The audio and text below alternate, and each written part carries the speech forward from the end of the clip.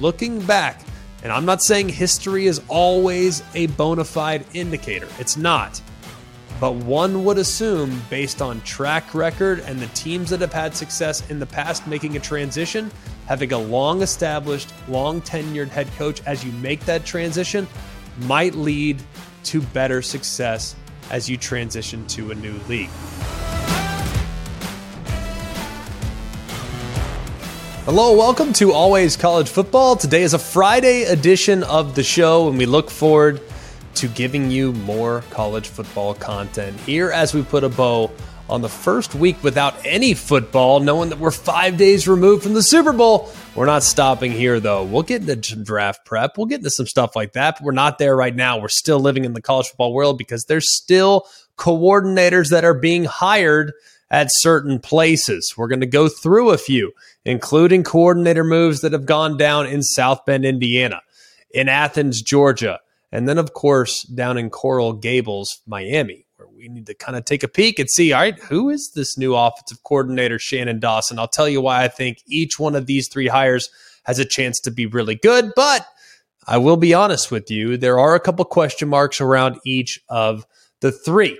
And with so much conversation this week and last week about Texas and Oklahoma leaving the Big 12 for the SEC and knowing that USC and UCLA are ultimately going to be ending up at the Big 10 in 2024, we figured we'd look back at some teams that have made that transition in the past. Some have found great success.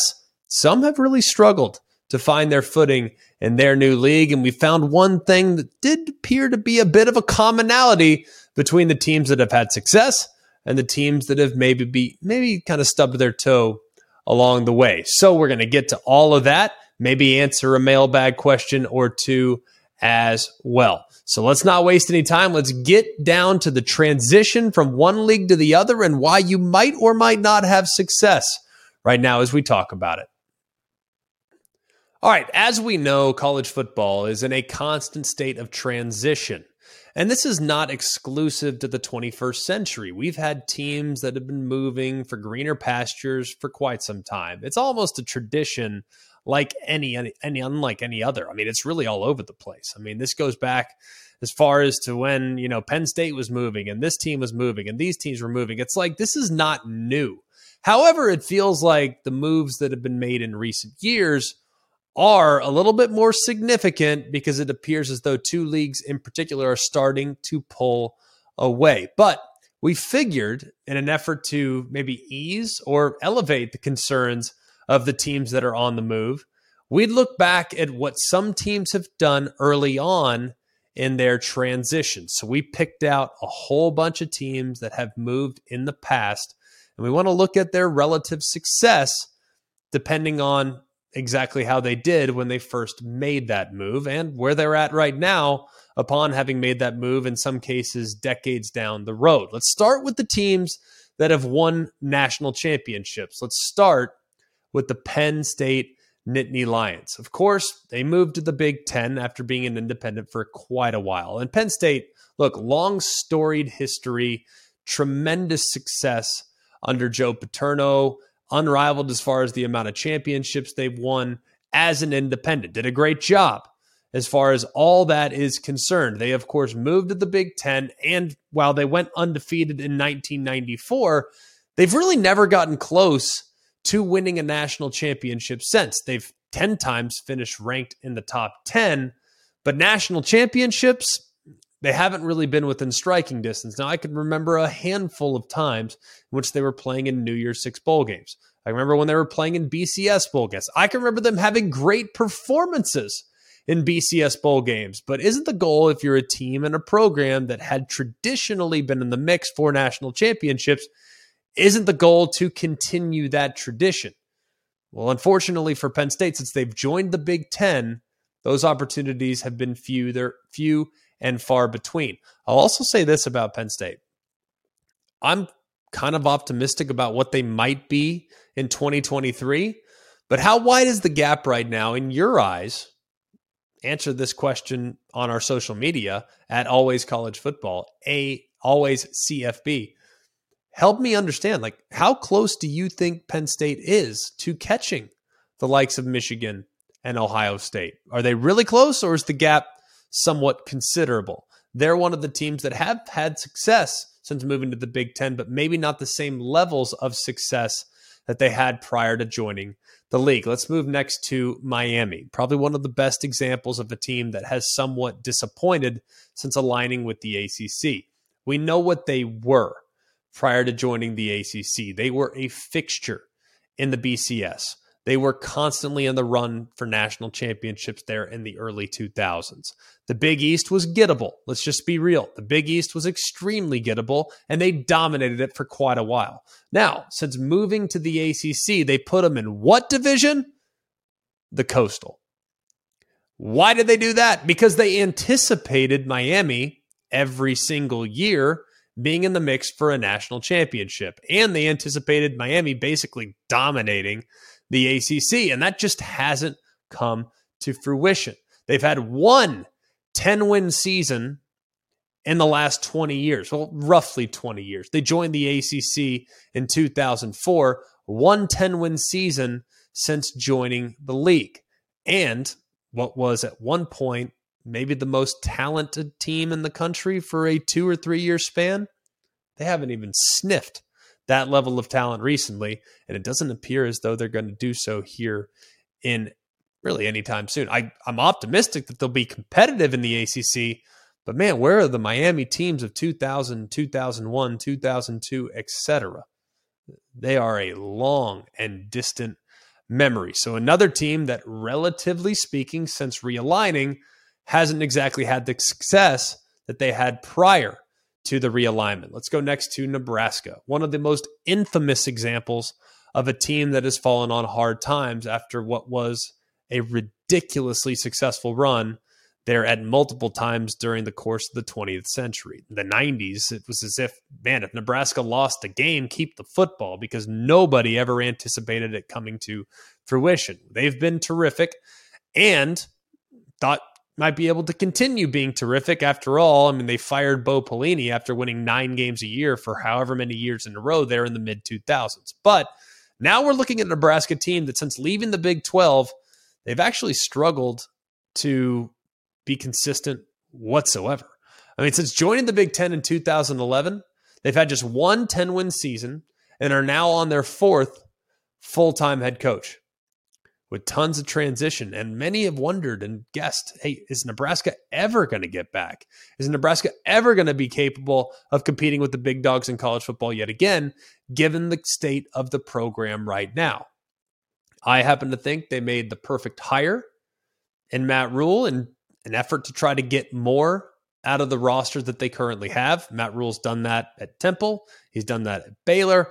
I have full confidence that he'll be able to do that at Nebraska as well. But will they win another national championship? And as the Big Ten does away with divisions, the Big Ten West, all the teams that have been living in the Big Ten West, their slate is going to get a whole heck of a lot more difficult, because they're not going to be able to beat up on the likes of each other now.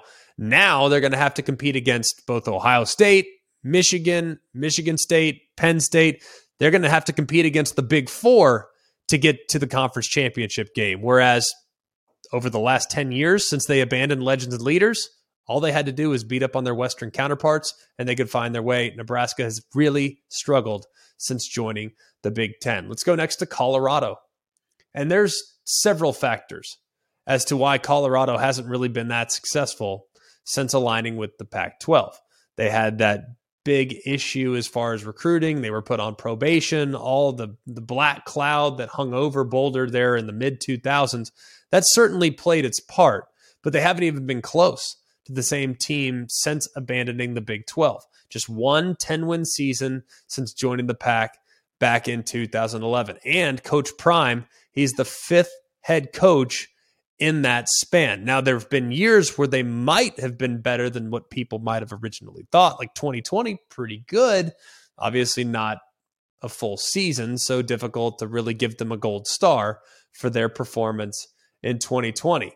You look back, Mike McIntyre had moments where it's like, man, they're going to break through. Colorado might be back, only to fall on hard times within a calendar year. Colorado, since joining the Pac-12, has never been able to consistently put it all together. Yeah, there have been moments but they have not happened often enough. And hopefully, for Colorado, Coach Prime can provide the answers. Let's go next to Arkansas. These are all teams, by the way, that have won national championships, as you can probably gather with some of the teams that we've put together in this big list. Arkansas, of course, joined the SEC back in the early 90s. Since then, they've had 3 10-win seasons since 1992. Prior to joining the SEC, when they were in the Southwest Conference, they had 9 10-win or more seasons in the Southwest Conference. Now, of course, they switched into the SEC, and the challenges that exist in the SEC have been far more difficult. And to add insult to injury, one benefit that Arkansas always had was being able to go into the state of Texas and say, hey, do you want to play Southeastern Conference football? Many kids, especially in the Dallas-Fort Worth area, were moved by that opportunity. Hey, guess what? Come to Arkansas. It's the closest place. So a lot of guys from Texas found their way up to Arkansas there in the mid-2000s. Guess what? Texas A&M then entered the league in 2012, and Arkansas has had a very difficult time being consistent from that point forward. And now to make things even more difficult, in comes Oklahoma and in comes the Texas Longhorns. So it's going to be very difficult, I think, even more so for Arkansas to continue to preach, hey, man, come up to Arkansas. We play great football in the SEC. Whereas when you tell a Texan, hey, you can go to Texas, hey, you can go to A&M, they might be more willing to stay at home than they were to go to a place that once was able to take advantage of their geographical location relative to the state of Texas and prey on kids that really wanted to play in the Southeastern Conference. Of course, we referenced it. The challenges for Arkansas have been very real over the course of the last 3 decades. Maryland, since they've moved from the ACC to the Big Ten, they've had just 3 winning seasons since 2014. And if you look at those winning seasons, they haven't exactly been super impressive. Most of the time, 7-6, 8-5. They haven't really been able to put their best foot forward. But the good news, like we talked about a moment ago for Nebraska, how Nebraska's schedule and slate's going to get much more difficult once we abandon divisions in the Big Ten. Guess what? For Maryland, it's going to get a little bit more manageable. They're now going to be able to play against the likes of some of their Western counterparts, and they won't have to run the gauntlet on an annual basis.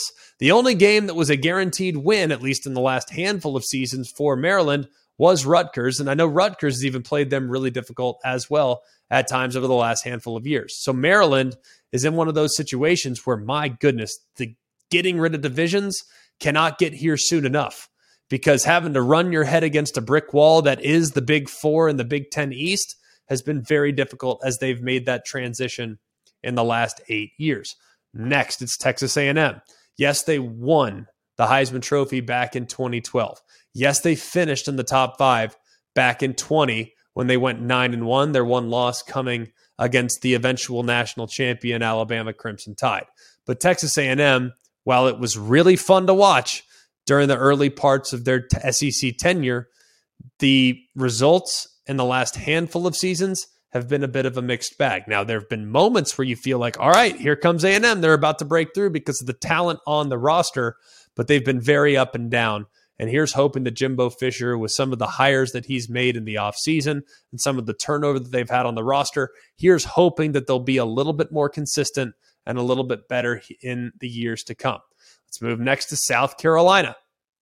Another team that joined the SEC. You'll notice with Arkansas, you'll notice with Texas A&M, you'll notice with South Carolina, there have been moments that are terrific. Think about the Steve Spurrier era. Think about that period in which they dominated their in-state rival in Clemson there for a handful of consecutive years. You think about the 11-win seasons there in the early 2010s. But really, other than that, man, it has been kind of up and down. And yes, while there was a time or two in which it felt like Will Muschamp might break through, it just hasn't happened with any semblance of consistency. Now, it appears as though Shane Beamer, remember, he was on the staff under Steve Spurrier back in the early 2010s. He was the recruiting coordinator. It looks like his hire is paying early dividends, especially as far as how they're performing on the recruiting trail, and it's now become a fairly attractive place for guys that are trying to find their next home in the transfer portal. He's done a really good job of putting South Carolina back on the map. But we're still talking about a coach that has played well at times, but on other times played really poorly. You can remember a time or two last year. Yes, you can point to the high points. Yes, Clemson. Yes, Tennessee. But you can also point to some low points last year for the South Carolina Gamecocks as well. However, it does feel like things are getting better there in Columbia, South Carolina. Those are the teams that have won national championships. And if you notice, all those teams that I just referenced have all struggled to make the transition. I'm talking over the course, in some cases, over the last 30 years. Now, you're going to say, well, struggle. I mean, goodness gracious alive. Like, Arkansas has done pretty well. South Carolina's done pretty well. Yes, I agree with all of that. Miami has even had moments in which they've been really good. Penn State had just won a Rose Bowl less than a month and a half ago. So yes, there have been really bright moments, but when the bar is what it is for those programs prior to joining the league that they're currently in, it definitely looks a little bit different in the new league when compared to what it looked like prior to joining the new league. Here's some teams that have had some success, okay? TCU. Yes, when moving from the Mountain West, remember they had that cup of coffee in the Big East and then ultimately found their way into the Big 12. It's been a seamless transition for them. Yeah, it took a year or two for Gary Patterson to figure out how best to attack the opposing teams in the Big 12, but he did eventually figure it out. They've won the conference a handful of times, and if you really look at everything, they just played for the national championship. They have constantly been a fixture in the top 25. And really, if you look at it over the course of Gary Patterson and now Sonny Dykes' tenure, they've had several times in which they've been in the top 5, top 6, top 7, top 8, within striking distance of either a New Year's Six bowl game or within striking distance of the college football playoff. See 2014 as the best example of that. Let's also talk about Virginia Tech. And while when we look at what's gone on in the last couple years, I acknowledge that everything that went on under Justin Fuente and what's gone on so far under Brent Pry, there's still some things that I'm still not 100% sure about as far as what's coming for the Hokies. But, and I say that with a big capital B, when they transitioned from the Big East to the ACC, they were really successful. They've had 9 10-win seasons since joining the ACC in 2004. That's pretty dang impressive. When you compare that to what's happened with the Miami Hurricanes, pretty stark contrast in the consistency and success that we've seen in Blacksburg, Virginia, when compared to the consistency and lack of success, relatively speaking, that we've seen with Miami. So I think Virginia Tech is one of those programs that made that transition seamless. Let's talk quickly about Florida State. I don't need to tell you a whole lot about what Florida State's done since joining the ACC. They were ranked in the top 5 how many consecutive years? They won how many national championships? Florida State, since transitioning to the ACC, has been one of the best success stories we've ever seen in the sport. And given what they're doing right now with Mike Norvell, and knowing that the ACC divisions are completely disheveled in my eyes, I don't think you can have Clemson and Florida State, who appear at the moment poised to really break through. They've been in the same division for quite a while. Now, Florida State fell on hard times at the end of Jimbo Fisher's tenure, at the beginning of what was a kind of a state of transition early in Mike Norvell's tenure, and of course the 2 years that were turbulent under Willie Taggart. Florida State certainly had better years, but you can't deny the success that they've had since joining the ACC. They've been terrific for the most part over the last handful of decades. And then finally, the Missouri Tigers. A lot of people would say, well, hang on a second. Well, Missouri, how are you coming up with them? You just cited earlier in the show that Texas A&M has had a difficult time transitioning. I know that Texas A&M, for the most part, has not had the consistent success that they would want to have. And they're going to say, well, we're in the SEC West. We're in the better division. We're in the tougher division. While that's 100% true, we've seen Missouri go not once but twice to the SEC championship game. And if Missouri were in the SEC West, would they have comparable success? The answer is no, at least not in the last decade. But can you honestly say that Missouri has had less success in the SEC than Texas A&M? I think it's a fair question. People are going to say, well, hang on a second, look at the win-loss record. Look at the turnover. Look at all this other stuff. One team has been to the top of the mountain in the SEC. That would be Missouri. You can say, well, they were a byproduct. They were a lesser of many evils in the SEC East. Fine, they still got there. And I think they backed it up the following year by getting there again. So having been to the SEC championship game, I think Missouri, their transition, albeit rocky and sometimes tumultuous, has been okay relative to their counterparts that joined at the same time in Texas A&M. One thing that I noticed about the 4 teams that we deemed to be, quote, successful, they all had a long tenured coach prior to moving into a new league. TCU had Gary Patterson. Prior to joining the Big 12, he had been at TCU for 10 plus seasons up to that point. Florida State, Bobby Bowden. He had been obviously at Florida State for quite a while prior to joining the ACC. We all know at Virginia Tech, you had Frank Beamer. As they transitioned from the Big East to the ACC, he was able to ease that transition. And then Missouri had Gary Pinkel. As they made that transition from the Big 12 to the SEC, they had a guy that knew what success looked like and understood his place better than that of many others. That goes on to say, for the 4 teams that'll be on the move here in 2024, Steve Sarkisian, when he makes the transition, will be in year number 4. You look at what's going to go on at USC, Lincoln Riley, when he makes the transition, he'll be in year number 3. You look at what's going on with Oklahoma, Brent Venables will be in year number 3. And then finally, Chip Kelly, he will have been at that point in year number 8.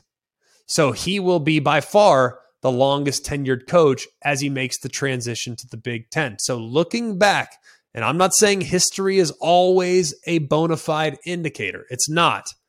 But one would assume, based on track record and the teams that have had success in the past making a transition, having a long-established, long-tenured head coach as you make that transition might lead to better success as you transition to a new league. So, I'm not saying UCLA is going to have more success than their other 3 counterparts that are now moving, but based on what we've seen in recent history, one would lead you to believe that they might be able to transition a little better than some might think.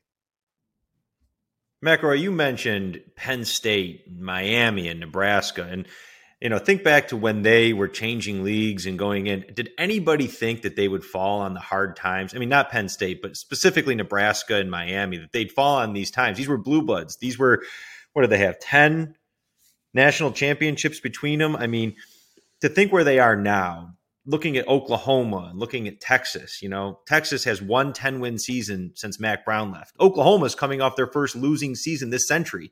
As fans of those programs, would anybody be concerned going in? Like, are we going to fall on that? Is that something that they really need to think about? I think it's always something to be concerned about, right? I mean, I think everybody assumes that if you're a dominant program, you're going to stay a dominant program. But think about some of the teams and the programs that have fallen by the wayside in the last 2 decades. There was a point in time in the last 20 years where it legitimately felt like USC was never going to lose a game. There was a point in time in the last 22 or 3 years that it literally felt like Miami was never going to lose a game. There was a point in time in which you felt like Florida State was well positioned for a consistent run at the college football playoff and or national championships. Everything about college football is cyclical. I'm a believer in that. Yes, there are some programs that can withstand the test of time, regardless of who the coach is, regardless of who the quarterback is, regardless of who the personnel is on the team. They just continue to recruit and attract players at a really high level, and they continue to have consistent success. But that is not the norm. The norm is reverting back to the mean and then coming down, maybe hitting rock bottom before resurrecting yourself. So if you look at Nebraska, if you look at Miami, I am really optimistic that they can get back. Why? Because they've been there before. Does it mean it's going to happen overnight? And does it mean that their success or their run is going to last as long as it did back in the 90s, or in Miami's case in the early 2000s or the late 80s? I don't necessarily know that. But I happen to think if you were at one point a great program, you can be a great program again.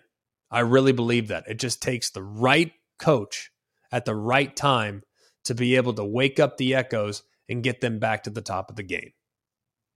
Hi, it's Mike Greenberg letting you know ESPN Bet is ready to take you through all the biggest sports moments this spring. The official sportsbook of ESPN has exclusive offers and markets from Scott Van Pelt, Stephen A. Smith, and me, plus many more. From the playoff intensity to finally getting out to the ballpark, there's no better time for sports fans. Sign up today. New users get a bet reset up to $1,000 in bonus bets if your first bet doesn't win. Download ESPN Bet today. What a play. Must be 21 plus and present in select states. Gambling problem? Call 1-800-GAMBLER. Terms and conditions apply. See app for details.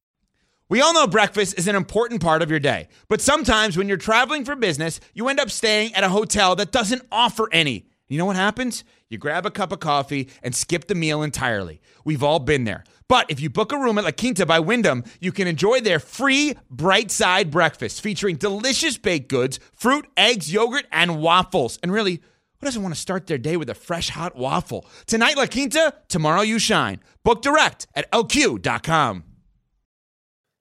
All right, news and notes that have gone down here in the last couple of days for college football. Todd Monken has officially taken the offensive coordinator position with the Baltimore Ravens. Shouldn't come as a huge surprise. His background has been in the NFL, and given the challenges like we've talked about on this program before, being a coordinator in the NFL, the quality of life is a whole heck of a lot better than what college football coordinators are asked to do right now. The round-the-clock recruiting, it's for the birds, at least in the eyes of many.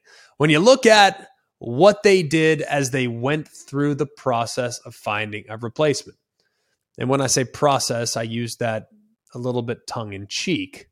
I think it took about 7 minutes for them to determine that Mike Bobo was ultimately going to be the successor to Todd Monken. Now, this has been met by a lot of people with a little bit of hesitation. Some people have rolled their eyes. Some people have said, really, it's an interesting choice, because Mike Bobo, most recently, whether it be his stops at both South Carolina or prior to that, or just after that with the Auburn Tigers, it hasn't really felt great in recent years. But I must go back. I mean, people are citing, and I've seen people that I respect and people that I really like in the industry, they're kind of picking up some low-hanging fruit when assessing whether or not Mike Bobo will be successful. They're pointing to his year in 2020 when he was at South Carolina. He was supposed to resurrect that South Carolina offense, and they kind of limped to the finish line in a 2-win season with the 98th ranked scoring offense. And then, to take it one step further, he decides to go to Auburn. He was there for just 1 year, and clearly there was a little bit of a friction between him and the head coach, Brian Harsin, with how things wanted to go. He returned to Georgia in an analyst role and has been right there, developing the relationships with the players that are likely to be competing for the quarterback position. And he's been watching how Todd Monken puts together his offensive plan. And while I don't think you can just wave the magic wand and just replace Todd Monken without any issues whatsoever, Todd Monken was sensational the last few years. Did a great job with developing Stetson Bennett. Did a great job of creating matchup problems for his best weapons. Did a great job of marrying run and pass. Did a great job of continuing to preach physicality along the line of scrimmage in an ever-changing RPO-centric offense. He did a great job. I love what Todd Monken did. But why do we think Mike Bobo can't do the exact same thing that Todd Monken did? Are we pointing to some of his previous stops? Sure. Are we pointing to some of the quotes that he's had over the course of time about saying, yeah, I'm not a huge fan of tempo offense? Sure, we can point to those things, but we can also point to where Georgia is right now with their program and the pedestal that they currently reside on. Georgia's in a position where they're going to hopefully, for them, win a third consecutive national championship. The best thing that Georgia's had going for them in the last handful of years has been continuity with their coordinators. And yes, you can point to, well, they just lost their coordinator from last year. Dan Lanning decided to go to Oregon to become the head coach. That's fine. Okay, a little bit of turnover there, but guess who's still there? Glenn Schumann, who was on staff, and Will Muschamp, who was on staff. So it worked defensively this year. You lose a great coordinator who got a chance to become a head coach. You promoted from within, and the defense didn't skip a beat at any point in 2022. If it worked on defense, why would you not at least try it on offense? Mike Bobo's been there. He understands the personnel. He understands the terminology. He understands how to make this transition as smooth as humanly possible. And if Georgia needed a shot in the arm because their offense really wasn't that good last year, then I would have questions about whether or not Mike Bobo was the right man for the job. But since Georgia just needs to keep the status quo, I love that they kept the search internal. I think it makes a ton of sense, and I think it's going to pay dividends with the relationship that's already been built between Mike Bobo and the three quarterbacks that will be vying for the position here in 2023. 10 seconds on the clock. How many things can you name that are always growing? Your relationships, your skills, your customer base. How about businesses on Shopify? Shopify is the global commerce platform that helps you sell at every stage of your business. From the launch your online shop stage to the first real-life store stage, all the way to the did we just hit a million orders stage, Shopify's there to help you grow. Sign up for a $1 per month trial period at shopify.com/network, all lowercase. Go to shopify.com/network now to grow your business, no matter what stage you're in. Shopify.com/network. Now, let's talk about the play of the week. The pressure to follow up Hypnotic and Cognac, weighing heavy on the team. Hypnotic was in the cup, blue, and ready for the play. And boom! Añejo Tequila came in with a smooth assist to Hypnotic's tropical fruit finish. Shaken, strained, poured. It was green and good! The playmaking splash shifted the tempo. Another great cocktail from the Hypnotic team. Every season is Hypnotic and Tequila season. Hypnotic Liqueur, Bardstown, Kentucky, 17% alcohol by volume. Hypnotic reminds you to think wisely, drink wisely. All right, moving next to Miami. They've been popular on our shows recently. I feel like we've talked more about Miami than just about any program, it feels like. And rightfully so. We documented already how we feel about Lance Guidry, who I think is going to do a great job on the defensive side as their defensive coordinator. Did an amazing job at Marshall with their third down defense. And I thought he was a steal for Tulane. Nobody seemed to hire this guy. And then sure enough, Miami caught whiff of what exactly he does, and they brought him to be the leader and the architect of their defense moving forward. I think it's a great move. But not to be outdone, you go and get a coordinator at Houston and Shannon Dawson that has done a pretty dang good job there in H-Town for the Cougars. Now, a lot of people will wonder, okay, what was his involvement in the offense? Of course, did he call plays? Was Dana Holgorsen heavily involved? Like, how did that whole thing work out? I can't answer all of the specifics as to it was his show, he was running it, he was calling it, he was diagramming it, he was planning it, whatever. I can't answer those specifics, but what I can tell you is that 3 of the last 4 years he's been the OC and the quarterback coach. Houston's thrown 87 touchdowns in that time frame. That's the 13th most in the FBS since he took over as the offensive coordinator. And I look at what Miami was last year. And if we want to go back just 1 year before that, I look at what Tyler Van Dyke was when Rhett Lashley was calling the plays. You know whose offense is somewhat similar to Rhett Lashley? Shannon Dawson. If you don't believe me, go check out the Houston against SMU game this past year. You might need 5 hours, though, because that game was a high-scoring affair. Okay? You look at what Miami was last year. Josh Gaddis tried to implement an offense that really didn't best accentuate what Tyler Van Dyke had had success with the year before. As a result, after scoring 100 points in the first 2 games, they did overpower Bethune-Cookman and Southern Miss. That's great, but they averaged just 18 points a game the rest of the way. They finished the year 5-0 in games in which the defense allowed no more than 14 points, but 0-7 when the opponent got over 14. So I'm a big believer in Shannon Dawson because I think their offense, while it has air raid principles, they don't completely abandon the run. I think it's a nice, solid, complementary tempo style that should bring out the best in Tyler Van Dyke and hopefully bring out the best in some of the playmakers that Miami's hoping to rely on here in 2023. And then, why wouldn't we pair these two teams up? Let's move next to Notre Dame. They've officially hired Gerard Parker as their offensive coordinator. Now, there were a ton of rumors surrounding the Notre Dame offensive coordinator hiring process. They looked at Sean Lewis, who was formerly of Kent State, but currently the OC, just been there for a month or so at Colorado. They looked at Andy Ludwig, who, of course, long documented, how far down they were recruiting him at a basketball game. And then they realized, well, the buyout might be too much. I'm not sure we'll ever have the whole story there, but I thought that was a very weird situation with Andy Ludwig. I'd love to get the whole story at some point. I just don't have it right now. But the buyout was prohibitive, really? I mean, you're Notre Dame. Come on, man. Find some bucks and make it happen if he is supposedly your guy.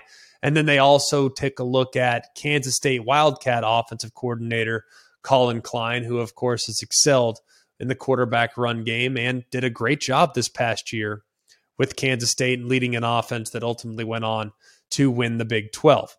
But whatever version of the Ludwig story you look at, or whatever version of the truth that you want to kind of read through as far as this offensive coordinator hire is concerned, this one to me just, I really don't know. I'd love to tell you, hey, Parker's going to come in, he's going to run this style of offense, he's going to do this, he's going to do that. I happen to think, because he coached underneath Tommy Rees as the tight ends coach, I happen to think there's going to be an awful lot of carryover from last year. I can't imagine they're going to reinvent themselves philosophically. I think Notre Dame's going to continue to lean heavily on the run game. I think they're going to lean heavily on the play-action passing attack, and hopefully they'll still continue to feature their tight ends. After all, they're hiring their tight ends coach to call the plays. So something tells me that group's still going to get plenty of looks. But I can't tell you at this point what this offense is going to look like. We're going to scout heavily in spring football to get a good feel for what the Irish might be. But at this point, it's kind of a shoulder shrug hire because of some of the names that were previously associated with the position. And it's not even so much on Marcus Freeman, and it's certainly not a reflection of Gerard Parker. He might be great. I hope he is. But I don't like the way Notre Dame handled this situation. A very public recruitment of Andy Ludwig only to go sideways when it sounded like the money in his buyout at Utah was too much. That's not something you ever want public. You don't want that to be out there because now it's pretty easy to recruit against Notre Dame. You just say, hey man, these guys wouldn't pay $2.8 million to get Ludwig out of his deal. How committed are they to winning? I don't know if recruits will listen, but I can promise you there will be other coaches that are using that on the trail themselves. So I didn't like the way this has all been handled, but hopefully for Notre Dame, hopefully for Sam Hartman, and hopefully for Irish fans everywhere, he's the right man for the job, even though many people aren't exactly fired up about the move.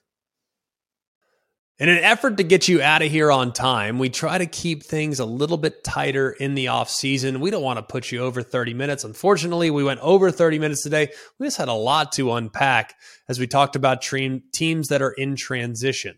But either way, we're going to get back to the mailbag. We didn't have a chance today. Thought we might, but we're going to save those for Monday. So check back on Monday's edition of Always College Football. Maybe your question will be featured. And when you send those mailbag questions in, tell us your name and tell us where you're from so we can give you a little bit of love as well. alwayscollegefootball@gmail.com. You can also submit questions via our social media at alwayscfb on Instagram and on Twitter. For all of us here at Always College Football, for Jack Foster, for Jake, for Mark Kubiak, I'm Greg McElroy. We hope you have a wonderful weekend. And remember, it's always college football.